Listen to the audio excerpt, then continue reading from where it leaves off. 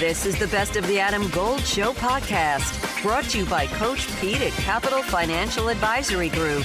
Visit us at capitalfinancialusa.com. I don't know how it happened, but the Philadelphia Phillies only scored 1 run. They only got 3 hits, and they played 9 innings. I thought that was impossible, but it happened last night, and the Arizona Diamondbacks are on the board in the National League Championship Series. Actually, it happened in the afternoon, sort of. Game ended in the evening. Ryan Fagan, Sporting News, baseball reporter, baseball writer, baseball extraordinaire guy, opening up a pack of baseball cards as we speak, I'm sure. All right. Brandon Pfaadt looked like somebody who should start every game for Arizona.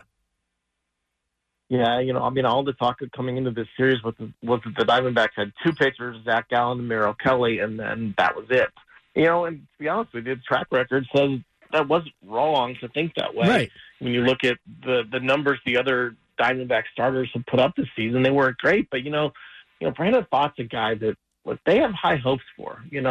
This regular season was a bit of a disappointment. He didn't pitch the way that they thought he could, because they knew he had stuff, right? He had the type of stuff to go in there and beat a lineup like Philly. He didn't do that much this year, but it's not because it wasn't there, and this is kind of, his arrival on the big stage. His first start in the postseason wasn't good. The second one was very good. And, then all of a sudden he kind of took advantage of, saying he took advantage of a Philly lineup. Look, Philly was very, very aggressive in that game. You look at the number of first pitch swings, second pitch swings, but he did a good job of staying out of the middle of the zone, which is something that, in game 1, Zach Gallen, and game 2, Merrill Kelly, they pitched pretty well, but they left a couple over the middle of the plate, and you can't do that against the Phillies. And there's enough movement on Pfaadt's fastball that, he did a good job of avoiding those first pitch home runs and working his way through the lineup a couple times. It was impressive. Yeah, and then in spite of having nobody on and 2 outs in the 6th inning, they went and got him. I guess 2 times through the lineup, they're done no matter what he's doing, huh?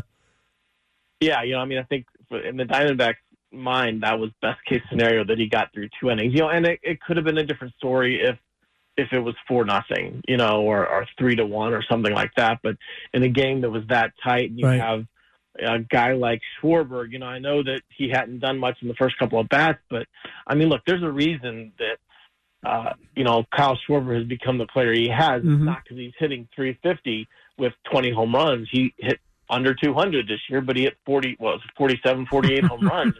One swing of the bat, he can do damage in a game that's tight. They just didn't want to take a chance of guys seeing him for the 3rd time. And I get it, right? I do. And Arizona's bullpen has been pretty good, really good this postseason, aside from a little bit of the Phillies series, but they were rested. They were coming off the day off. They kind of had a plan of attack, how they wanted to do it. And from Arizona's perspective, it could not have gone any better from the pitching standpoint than the way that it did with Pfaadt getting into the 6th like he did. No offense, I was rooting after the walk to Schwarber with 2 outs and nobody on. After the walk to him, I was rooting for Trey Turner to hit a home run just because that would have been a karma home run. I understand the analytics of the game. I think we can be married to them way too much. You say Arizona's got a good bullpen. They're going to need it today, apparently. It looks like it's going to be a bullpen day for both teams.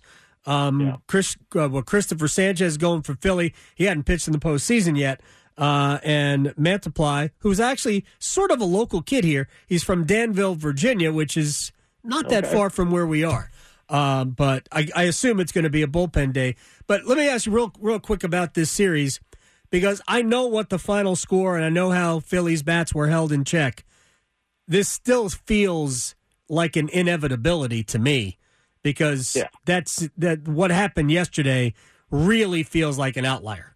Adam Gold in studio with my man, Coach Pete DeRuta, Capital Financial Advisory Group. I was on your website, and I love the term financial termites because there are always things eating at your money that you can't see. So you don't want financial termites. Termites in the financial world are risk, fees, unnecessary commissions. All the bad things that we see and we hear about on TV are happening many times inside your portfolio you don't see. So you need a financial exterminator. Well, for the next 10 of you who call, we'll put together for you your very own total retirement plan at no cost. Call 888-843-0013 or text Adam to 600-700. Adam Gold is a paid spokesman. Investment advisory services offered by Capital Financial Advisory Group, a North Carolina registered investment advisor.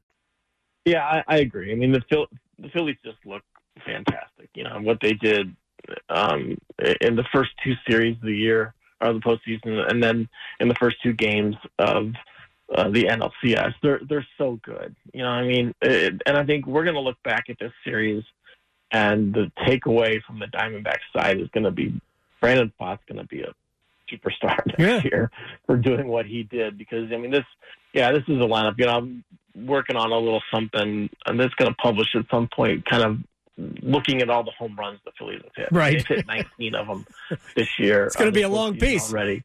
It is. You know, I've had to kind of hold myself on each of the home runs just talking about them, because you could go on and it could be a 4,000-word piece. My editor might shoot me. I hope that doesn't happen. There's so many of these home runs, and I was looking at it, and they've done such a good job of attacking early. I think 6 of the home runs they've hit have been on a first pitch, and then another 4 or 5 have been on the second pitch of the bat. Right. They're being very aggressive. They're targeting what they want. They're going after it. And for Pfaadt to pitch the way that he did, you know, it still feels like the Phillies are gonna take this series, and they might take it and wrap it up before it even has a chance to get back to Philadelphia. Yep. But it's for the Diamondbacks to get the game the way they did yesterday, and for Marte to have that walk-off hit the way they did. I mean, you couldn't ask for anything more going into game 4. 19 home runs for the Phillies through 9 games. They had them through 8 games, and 3 each in the first 2 games of this series. Real quick, it did feel like if Houston could get off, they might be in really good shape. And looks like their bats are going. Altuve, Abreu, Yordan Alvarez has just been... I remember when he was like Kyle Schwarber, where he hit a bunch of home runs, but he was hitting like 190.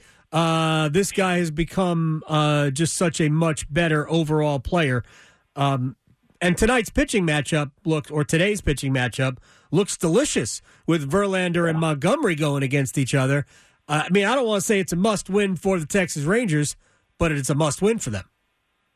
It kind of is. You know, I mean, I know they still have the lineup, but, you know, going into the series, you know, I think this is the difference between, you know, a 3-game series, a 5-game series, and a 7-game series. Yes. A 7-game series tests you more, right? And that's why, you know, I get the expanded playoffs, and you don't want to make the postseason take forever. But, I mean, a 7-game series that's baseball, right? I mean, that's baseball. That's how you're tested. That's how your depth is tested. That's how you can't get through with 5 pitchers, right? You know, you need a whole roster of guys that can miss bats, and I think that's where the Astros have the advantage over the Rangers. You know, we saw that kind of in the most recent game, and we'll see. We'll see. You know, I mean, the Astros have gone back and tied this up. They have all the momentum now. They wrestled back their home field advantage that they gave up in those first couple of games.